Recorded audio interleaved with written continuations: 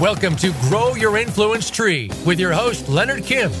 This is the show especially for those that want to be among the top influencers of the world. We'll help you build your brand, tell the most compelling story, build your reputation and grow your audience, and attract the top clients and customers.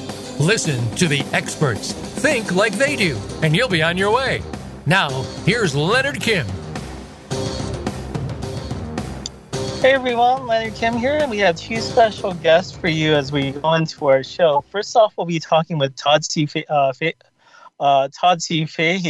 and we're going to be discussing leadership and where it's kind of lacking in business. Todd, you want to take a moment to kind of introduce yourself and tell our guests a little bit more about you and your background and what kind of got you into leadership? Sure, happy to. Leonard, thanks for having me on today. So, I am a lawyer by training. I have run nonprofit organizations and small businesses, and I'm an adjunct faculty member teaching law to aspiring lawyers as well. I'm a practicing attorney, and I represent a lot of small businesses. And I'm really often thinking about a lot of the troubles we're having today, and much of it, in many cases, boils down to leadership. And I think business, in many cases, has the opportunity to lead in very exceptional ways and to really inspire the best in other people. And I think in many cases, people are not really fully utilizing that opportunity that their platforms and business present to them. So, again, happy to speak about it in certainly philosophical, political, and practical terms. But thanks for having me on. Of course, yeah, we see a lot of that in business, especially nowadays, where a lot of businesses actually have a opportunity to go out there and help people grow, become leaders, and so forth. And then in other types of businesses, we don't see that all too often, but the opportunity is there for them to do it. When we think about it, what do you think separates the businesses that are leaders in leadership and are kind of making paving the way for that, as opposed to the brands that are kind of struggling with that? Well, you certainly have, obviously within the sectors, you have a nonprofit sector that exists for something outside of, personal and corporate profit. But then, you have these certified B corporations coming around with the triple bottom line and trying to do something more noble. But I think you have a lot of opportunities where even getting outside of that, you have people in the C-suite, the CEOs, CFOs, COOs, who can make really potent, impactful decisions and lead by example. And I just hear it over and over again. And, I live in New Hampshire, but I travel extensively. And we often hear people lamenting of the loss of great leaders. And I hope there's some new ones coming up. And I believe there are some great ones coming up, but it's a selflessness maybe, and just a thinking of doing the right thing, recognizing some of the challenges of our time. And we can, this isn't a political commentary. There's lots of, we can disagree or agree on many of those things. But my point is leaders and people within companies, they make the decisions. And so often, I used to do a lot of media work, and we'd be talking and folks would say, well, company X, company Y did this. And that's not exactly accurate, right? Companies and any business organization acts through human agents. So some human being is making a decision to do A or B or C.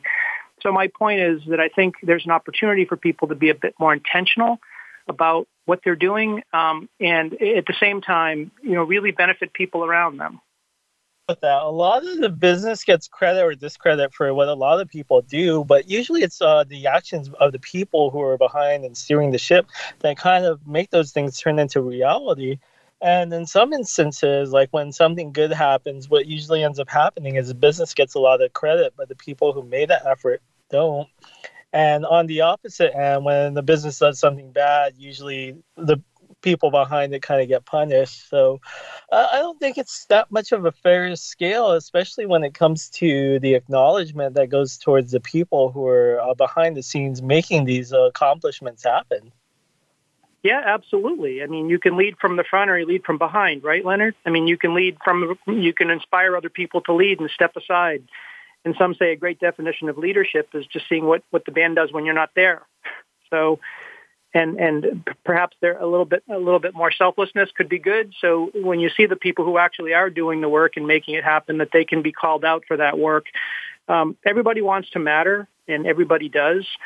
And I think leadership in many ways can underscore the accomplishments of people, or can fail to. It's just a bit, maybe being just a bit more intentional about leadership. Yeah, I think one of the things that a lot of businesses struggle with is like, how do you go out there and take your stakeholders, take the people who work at your company, and kind of build that personality around them? And you don't see it too often. Nowadays, you see a little more than you did before. But like when I used to work over at the University of Southern California's hospitals, we sat down with all our, as many physicians as we could, as many nurses as we could, as many people behind the scenes as we could, and we started to collect their stories, what they did, what they specialized in. And we try to focus and put efforts towards as many people as possible to get their efforts, their accomplishments, and so forth, like documented, put up on the web so other people could see it.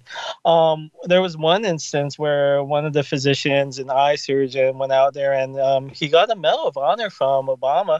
So we took that clip, we put it online, and it generated over like 1 million people who were able to watch that.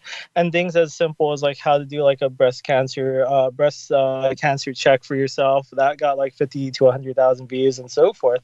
So I think a lot of talented things are going on within a lot of organizations. It's just that most of this is limited to just what the marketing lens puts on, where a lot of people don't see like what happens behind the scenes. Like if you look at like maybe like a Honda or a Toyota commercial, you usually see the car driving down, but not too often do you see what happens in the factories where they're creating the things, the design process or any of that. And I think a lot of that has to do with a lot of leadership within all these organizations and the creativity, but we just don't see it when we see these brands going out there and doing things.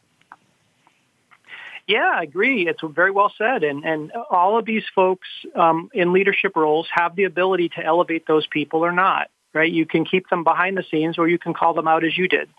And so, it seems to me, in whether you're on the West Coast or the East Coast, that we're in a time where people, really are lacking purpose, and a lot of people are lacking hope. And the fact of the matter is, not everybody's going to be in exalted, very public leadership roles, but everybody leads in some way.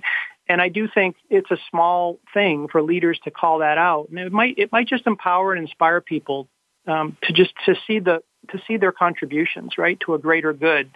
The people who are contributing, but then the people who are actually looking at the car ad, for instance, to say, wow, you wouldn't have that ad if you didn't have all the people sourcing the materials and working on the lines and figuring out how to do the distribution and the financing, all those other things.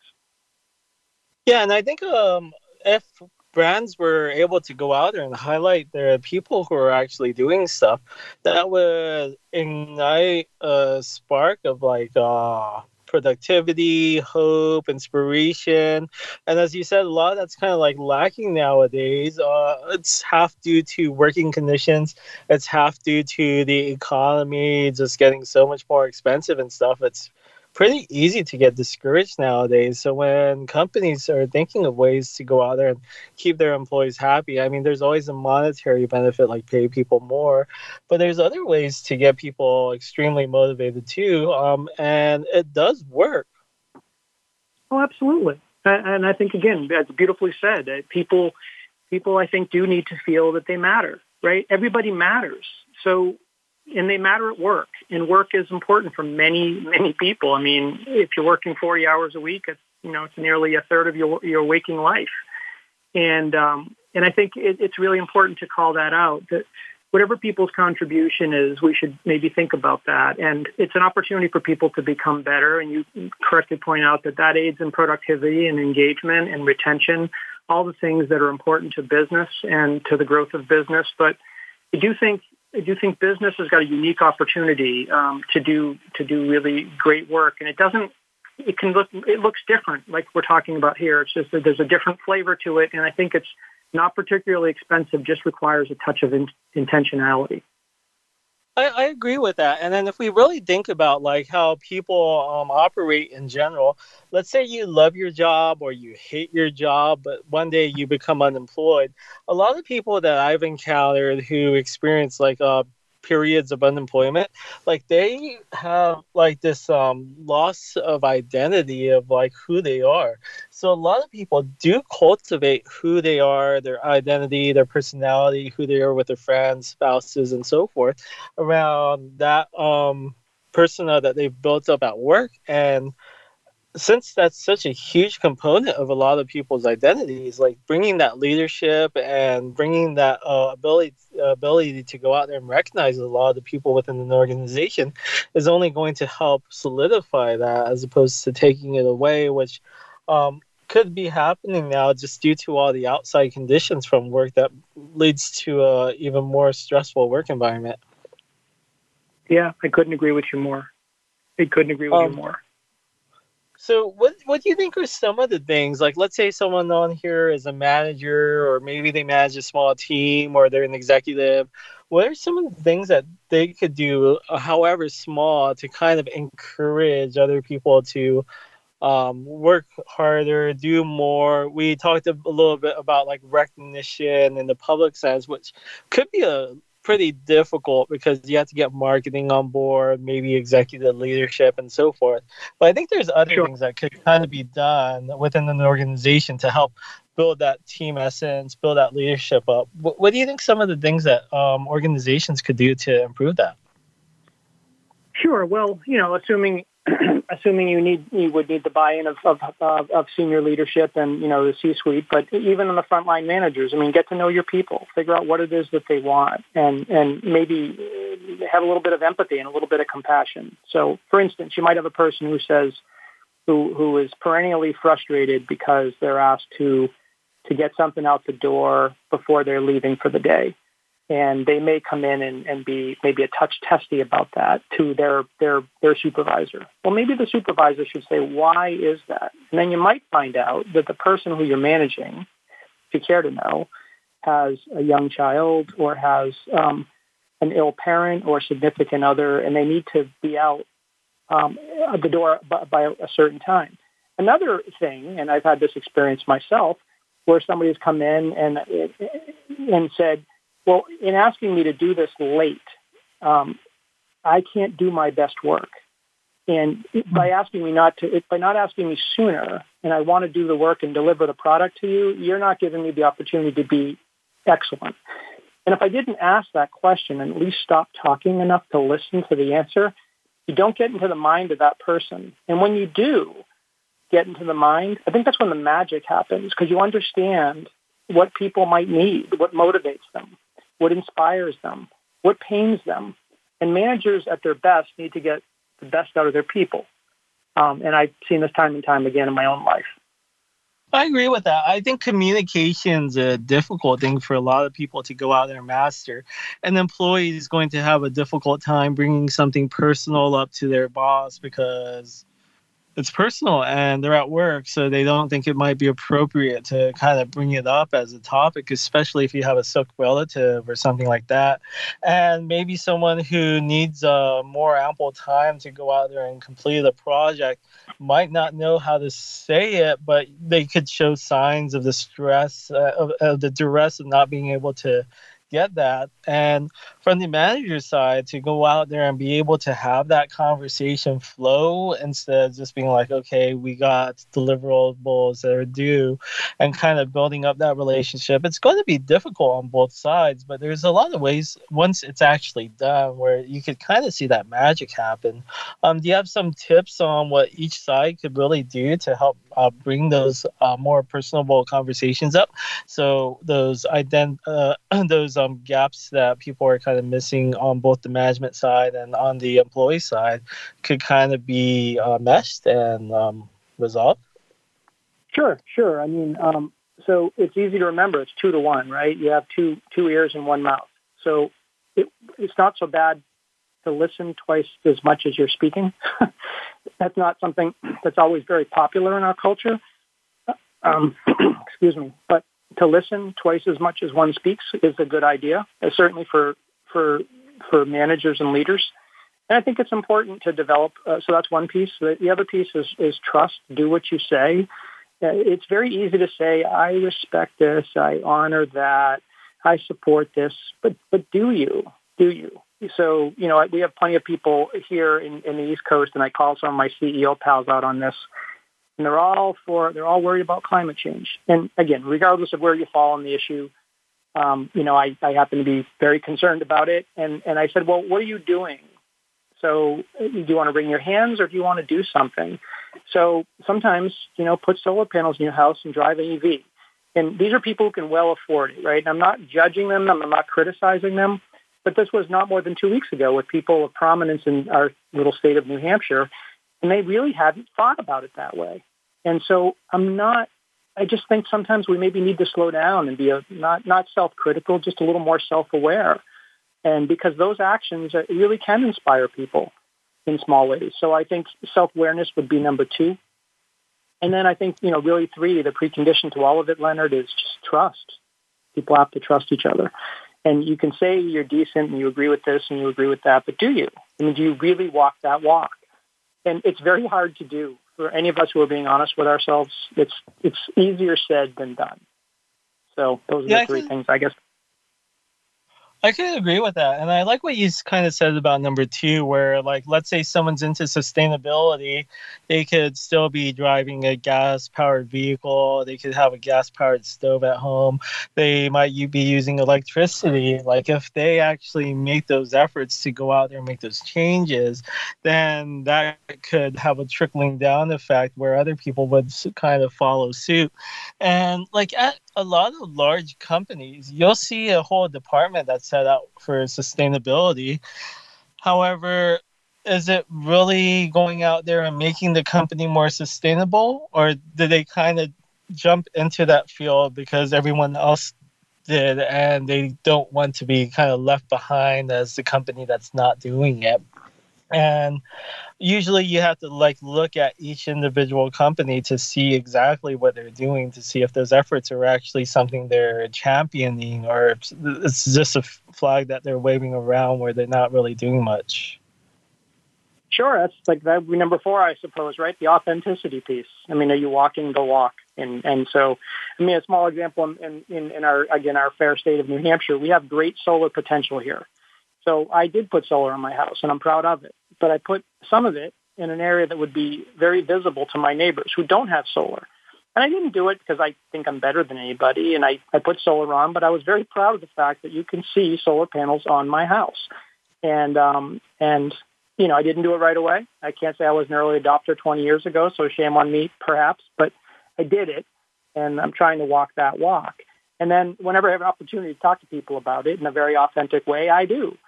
And I do think that resonates. And sometimes people are just intrigued. And there's a lot of noise, as you know, and I appreciate this show and a lot of your social media presence because you're authentic, and I love that. So Thank you. Thanks for giving me the opportunity. Of course. So I have a question. Like, when you put up your solar panels, it probably sparked up a few conversations here and there, and also may have led other people into getting solar panels too? Oh, yeah. The first question is always, what's the payback? And but I can answer that question. Of course I answer that question. But I'm like, it's not just that piece. So my view, and again, I'm not being preachy, is that if and I am blessed to have the means to be able to do it. But if I can help, 1 or 2 or 3 times what I should be doing, then I'm offsetting somebody who can't. So I sometimes challenge my friends with means to say, look, if you can do 3 times more than you need to do, and that's better for everybody, whatever that looks like, hire 3 times as many people who might need to be hired who wouldn't otherwise have a shot. Put up 3 times as much solar as you can on a couple of your buildings that you own to offset the obligations of or the emissions of people who can't. And I try to say it, and I really do say it in a very non-preachy and judgmental way because it's not. I don't know people's circumstances. None of us do, but I do think if you can't start and walk this walk yourself, I just think it just sounds hollow. Like all of my friends, on Friday afternoons after a long week, and we gather and everybody's wringing their hands about the state of the environment, but nobody's doing much about it. And these people have tremendous means. Some of them run museums. Some of them run, organizations with a footprint throughout all of New Hampshire and in Vermont and Massachusetts and upstate New York. I mean, they could do a lot easily by the stroke of a few pen strokes.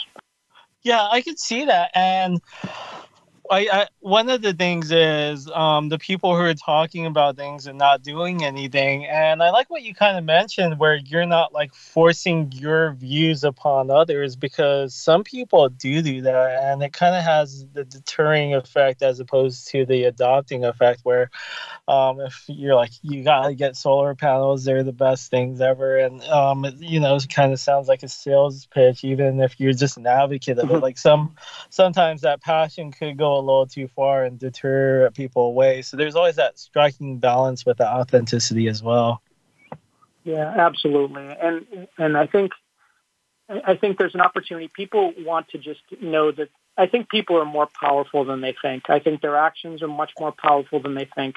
I think their voices are more powerful than they think, regardless of whether you're a manager or an owner or the managed or a worker. It doesn't matter. I think everybody matters. And the pandemic certainly showed that, right? As we saw with the essential workers throughout the country, and you just, people who you wouldn't even necessarily, and shamefully not fully acknowledge, boy, if they weren't stocking the shelves, you knew they weren't working, right? Because you weren't eating. So, and I just do think people are more important than they know. And I guess I'll leave you with this thought, that we seem to live in a time now of some challenge. Obviously, in history, there's a lot of headwinds. And with that, there's opportunity, and there has been throughout history. But this whole idea that we can't move through it and we can't inspire people to be better, I think we can. I just think people just need to maybe shift thinking a little bit to say, what might I do versus what might I ask for? There's a difference. Yeah, I think a lot of people really underestimate what they're truly capable of, or what a few words could do, and how that could turn into a movement or something even bigger than themselves. And each and every single one of us are capable of doing it, but we all do underestimate ourselves due to our own personal life experiences. Maybe our parents told us we were never good enough. Maybe our teachers did. But that possibility to go out there and do something, if you just try, you don't even have to believe in yourself. You just have to try. And if you do give it a try, then it could potentially go out there and have a ripple effect. And next thing you know, you could be looking back and being like, what just happened? And just be shocked at the results. Anyways, if anyone wants to find Todd out there and learn more about what he's doing, Todd, where can people find you online? Oh, they can just hit me up. I'm just on LinkedIn. I don't do this for a living. I weave it into my life, right? I do talk a lot. I try to post on leadership periodically. I don't do it every day. I have a full-time busy life, but I'm on LinkedIn, Todd C. Fahey. I'm here in New Hampshire and happy to talk to anybody who wants to chat. That's the easiest way to find me. I'm also on Twitter. That's actually where Leonard and I first had some encounter. And thank you, by the way, for that retweet years ago. Or months ago now, but that's where you can find me. Again, I'm just. I guess the authenticity to me is I'm a person just living my life every day, doing the best I can, trying to lead where I can, and inspire where I can, and I don't have to have the cloak of a Fortune 100 CEO to make a statement that's universally applicable to all of us. I know some of those folks for sure, and I'm blessed that I do, but if I have this ability, then everybody else does too. So thanks for having me on. Of course. Thank you so much, Todd, for giving all your insights to everyone here. We're about to hop off to a commercial break, and we'll see you after the commercial break.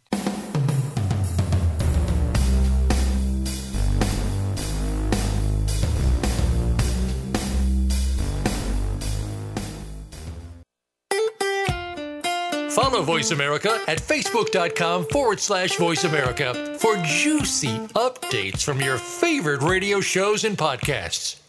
It's time to unlock some of the best-kept secrets in health, wealth, and happiness. Are you ready to live your life to the fullest and hear insider tips from today's experts? Then tune in to The Forbes Factor with celebrity TV host and inspirational icon, Forbes Riley. She's a best-selling author and TV fitness expert, and you know her from QVC and HSN. Now she brings her expert advice and guests to the Voice America Influencers channel. Tune in live every Wednesday at 11 a.m. Pacific Time and 2 p.m. Eastern Time for The Forbes Factor. We guarantee it will be the best hour of your week. Get Unchained. Tune in every Monday for Jane Unchained on the Voice America Influencers channel, featuring nationally recognized best-selling author, TV journalist, and social media influencer Jane Velez Mitchell. This program takes you inside a trending lifestyle that's the next wave of human evolution. It all starts on your plate. If you want to revolutionize your life, get happier, more energized, then discover the secret. Tune in to Jane Unchained Mondays at 10 a.m. Pacific Time and 1 p.m. Eastern Time on the Voice America Influencers channel. Tune in to the Tony D'Urso Show with key influencers for entertaining and thought-provoking weekly discussions with some of the top stars in their fields. From business, sports, and science to entertainment, music, and literature, Tony's guests share their success and give their wisdom. If you're looking to manifest your vision and see how others have done so, be sure to listen to the Tony D'Urso Show every Friday at 2 p.m. Pacific Time, 5 p.m. Eastern Time on the Voice America Influencers channel. Change starts here. Change starts now. Join us, the Voice America Influencers channel.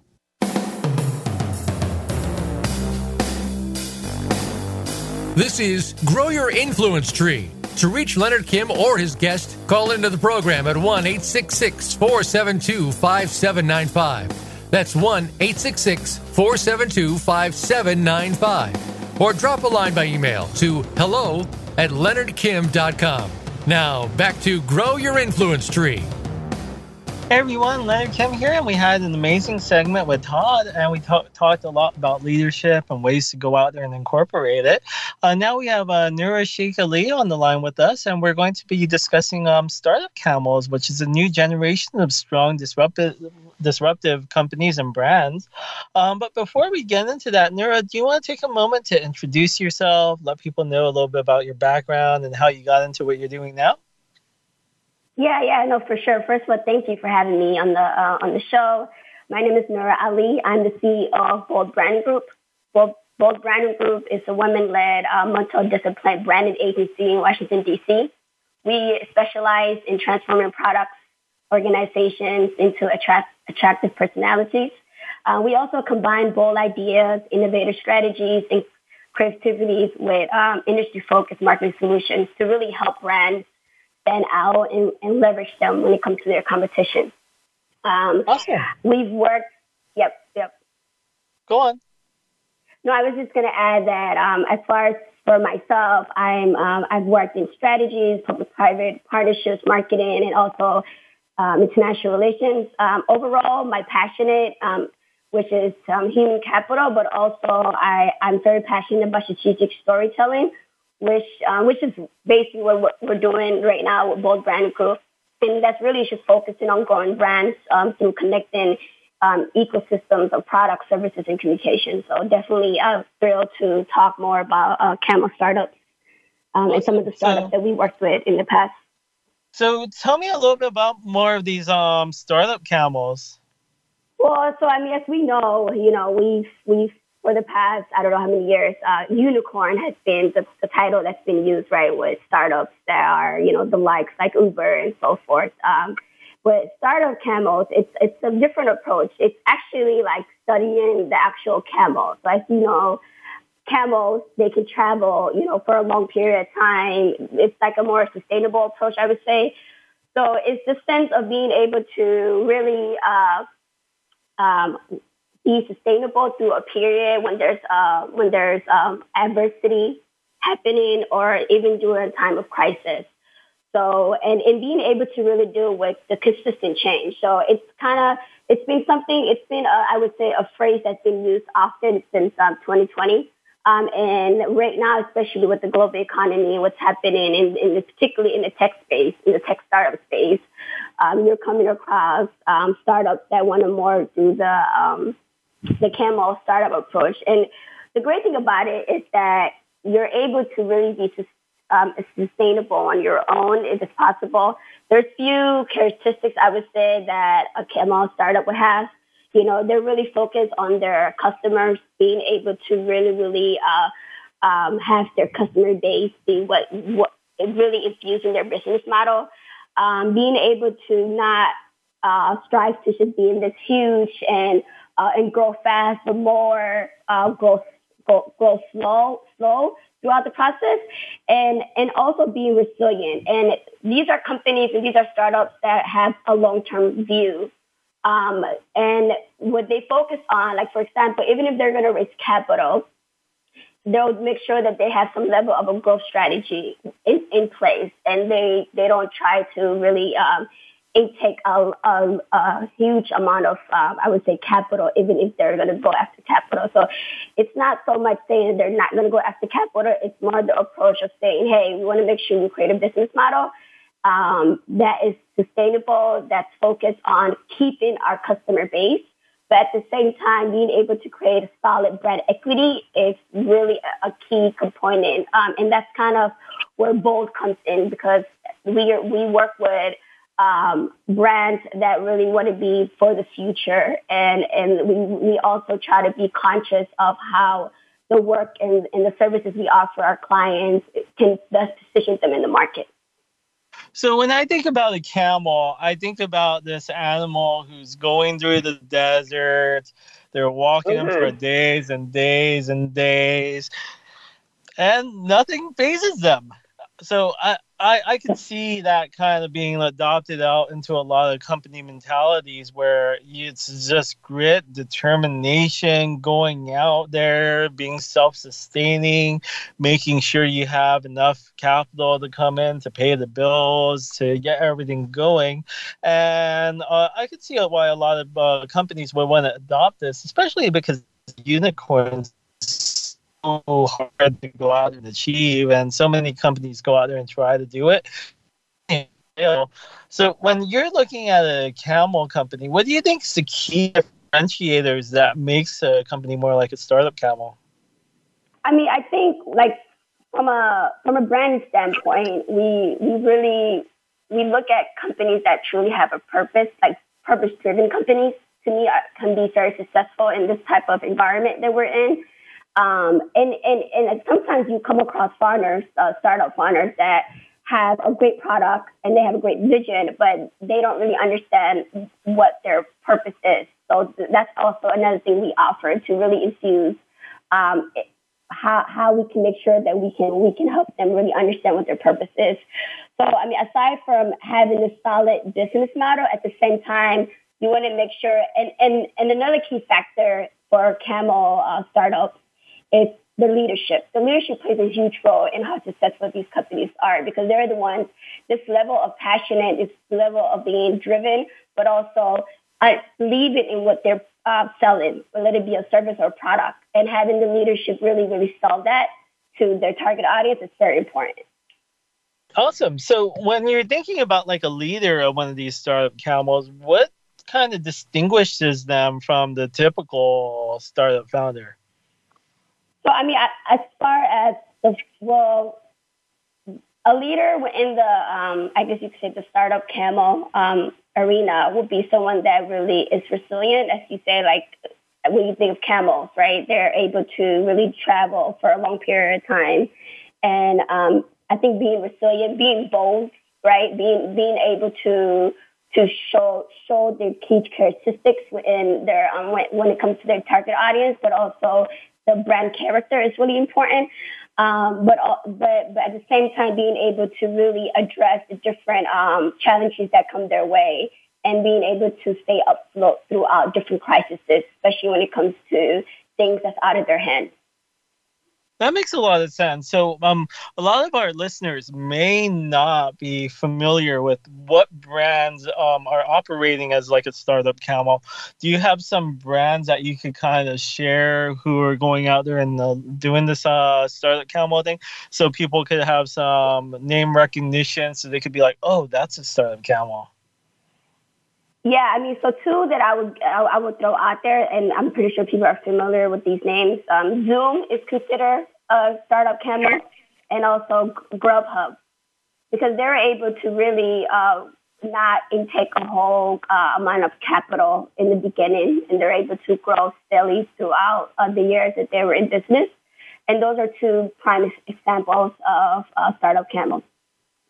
So when I think about like Postmates, when I think about like Uber Eats, when I think about DoorDash, these companies got like tons of money. They went out there and tried to grab every single small business possible to go out there and sell their food, and they took like this big approach. So what about Grubhub makes them a startup camel?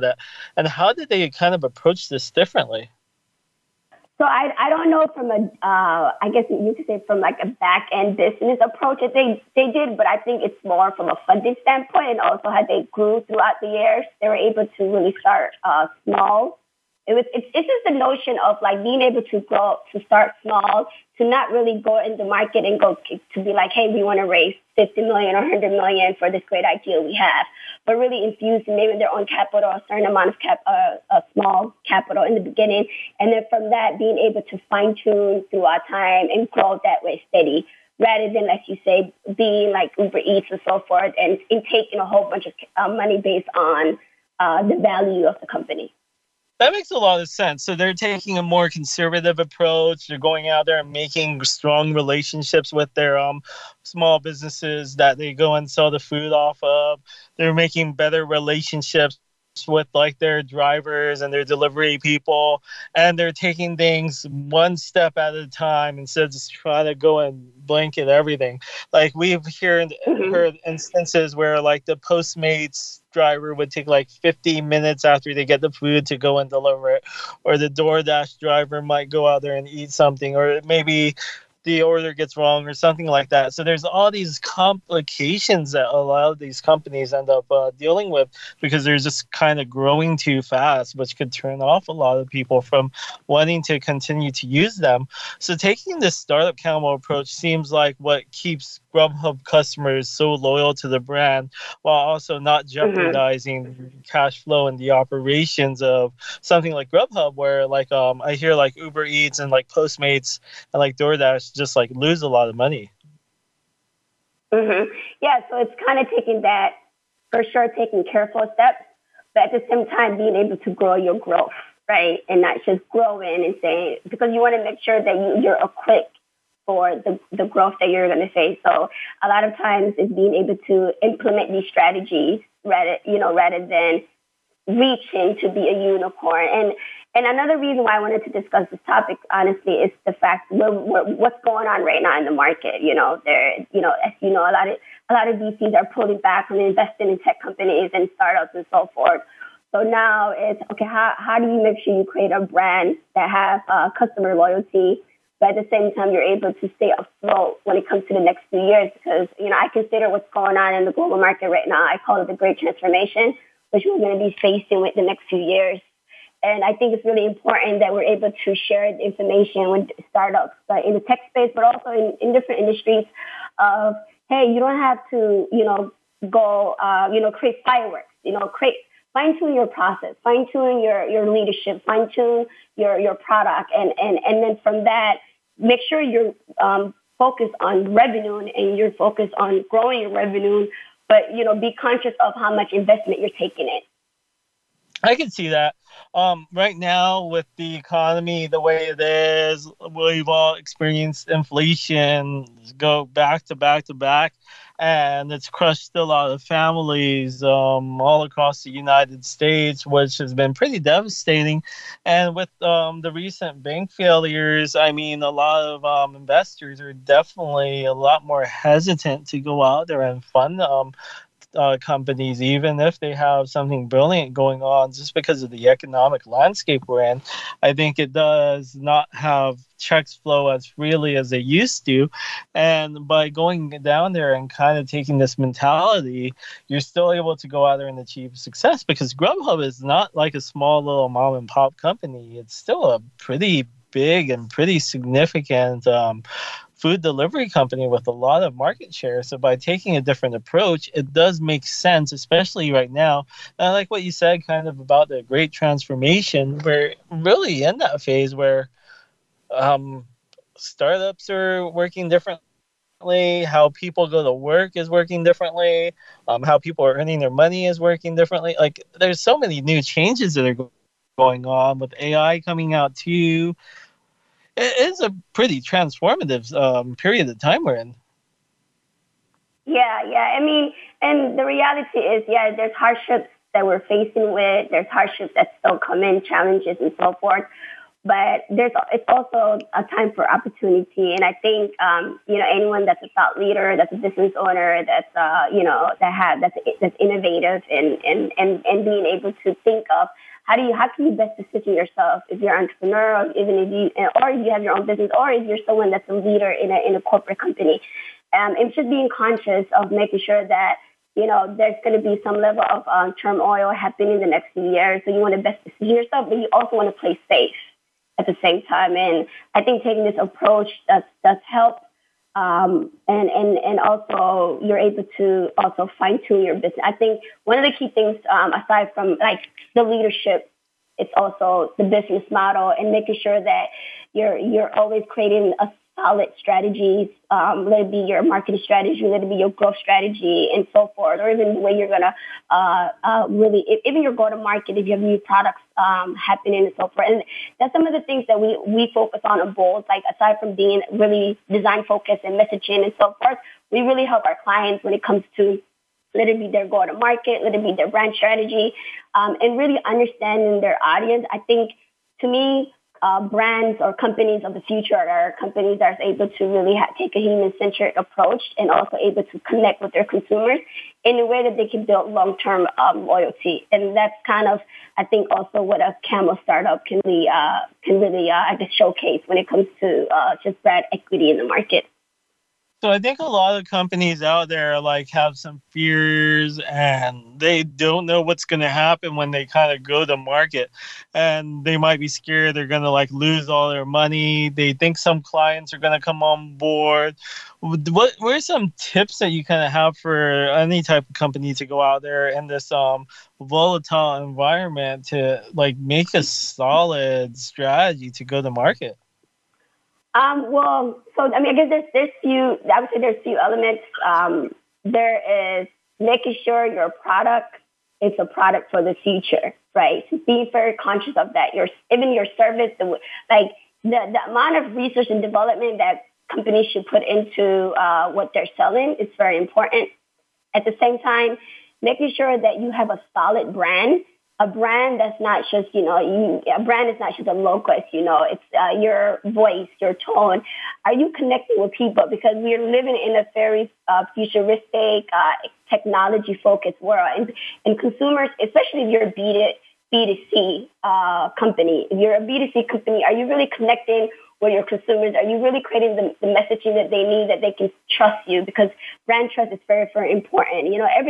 The market is oversaturated right now, and we are also in a very opportunist time, which is, there's certain companies that might, pop up next year or this year or so forth, and they might be around for the next 50, 100 years, who knows? But being able to really connect with your audience in a way that's it's very, like I said, human-centric, but creating brands that's bold too, like being honest, being able to really tell the market why they should support you. And leadership does matter. Your management team, are you being diverse? Are you inclusive in the sense of who's part of the individuals that sit at the table leading your company? And also being global, having global mindset.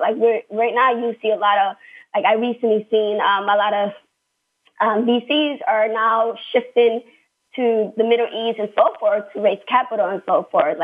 Are you looking at different markets? Are you looking at South America? Are you looking at the Middle East? Are you looking at India and so forth? Because we're becoming so interconnected, and you cannot just try to have a one-way approach. You have to be able to be adaptable. I'm sorry. You have to be able to adapt with the time, but also adapt with different cultures and different environments. Yeah, I remember a while back a book called like "The World Is Flat" came out, like what, maybe 15 or so years ago, and it kind of talked about what's happening now, where like this globalization is actually occurring, and what you kind of described kind of showcases how much of that has become real. What is the biggest challenge for most people is going out there and getting acclimated with each individual culture from each country, because they're so vastly different from like the American culture. Do you have some tips on how some people could go out there and like learn more about different cultures, so they have more of a playing field where they could operate with other types of countries as well, as opposed to just sticking to America? Yeah, no, so for sure, one of the things that I would say, especially to like individuals in the tech space or startups in the tech space, right now, there's a huge push that's happening, like, for example, in Africa right now for like digital transformation. There's conferences happening all around the world that's really bringing, different people from different backgrounds and so forth. So there'd be conferences like Web Summit that happens in Europe. I've been there a few years ago, and it was just people from all around the world. There'd be conferences that's happening like right now in Dubai. It's going to be like a huge hub for businesses and so forth, and also Kenya. So I think, and to be honest, LinkedIn is a great platform. To be honest, I know we connected on Twitter, but LinkedIn is really a great platform to be able to connect with people from different backgrounds and so forth. So it's really how you market and how you communicate, but also having cultural competency. Like, luckily for myself and my business partner, Dosi, we have a very global mindset. We both have traveled the world. We both speak 2 different languages and so forth. And we respect our cultures, and we respect other people's cultures. So we already have that mindset. But at the same time, I am American, so as I know the world views Americans as not being open-minded and so forth. So I would say, really being conscious of different cultures, and also really seeing how the culture that you come from connects with their culture. We're all humans at the end of the day, so there's a sense of connection, but also having common ground and creating win-win solutions. Especially when it comes to business, making sure that the businesses that you're approaching, that you're able to really create a win-win solution for yourself, for the client or even the partner that you're approaching, but also for all parties involved. So I like that. And what I kind of see is, let's say you're on LinkedIn, let's say you're on Twitter, you could really go out there and connect with anyone in the world. Let's say you're starting up a business conversation, and maybe you're talking to someone over in Saudi Arabia. They may approach it a little bit more stoically, a lot more professionally, and have more structure in their communication, where if you're talking to someone from maybe a different country, like, it could be a little bit more relaxed, a little bit more comfortable, a little bit more like a casual conversation. And I think like these nuances are kind of important to like really learn about, because like when you're not familiar with working with a new country or how they operate, like kind of like digging into seeing and learning more about that is kind of essential, especially if you want to go and expand into different areas. Yeah, no, for sure. Like, that's what I was saying earlier, like research is so important, research development. I'm big on history. I just love history overall. That's a personal thing, a hobby of mine. So I think that also has helped me throughout the years. I've lived in DC for over 12 years. So just being in DC has also helped with me understanding different cultures and how different leaderships or different leaders globally, how you interact. You're right. Certain environments, like different sectors, different countries. I've seen, there's people who are pretty serious and you have to conduct yourself in a certain way. And there's people who are laid back. But doing research is always helpful. There's so much information out there. And I think it's also, you have to be interested. If you're not interested, I don't believe you should force yourself to do something that there is like no interest or no passion behind it. Of course. And a lot of people, they could start their research if you have the means to go and travel and visit a country. And then you get to see how that culture is. Or you could go and do some research online if you don't have the resources. So there's many ways that you could go out there and do this. Nura, I wanted to thank you so much for hopping on to our show. Do you have any final tips that you wanted to give to our audience? Well, I guess well, first, thank you again for having me. I would say, like I said earlier, it's a really unique time in history. I think anyone that is entrepreneur or has their own business or that's in a leadership position that's listening, this is really a unique time to really transform and also push. I would say push for good, push for purpose. And at the end of the day, we're kind of living in an era that we're living in history and really push for positive change. I would say that. Awesome. And where can people find you online, Nura? So I'm on LinkedIn, Nura Ali, and also my company, Bold Brand Group. We're active on all platforms. I'm also on Twitter, and that's how me and Leonard connected. Nura_Sheikh with SHEIK. But I'm all platforms. Awesome. Thank you everyone for joining us for another episode of Grow Your Influence Tree. Thank you so much, Nura, for coming on to the show. And everyone, we'll see you next week. Thank you for making us part of your week. Listen for Grow Your Influence Tree with Leonard Kim every Thursday at 4 p.m. Eastern Time and 1 p.m. Pacific Time on the Voice America Influencers channel. Stand out, stand apart, and become a top influencer. We'll see you here next week.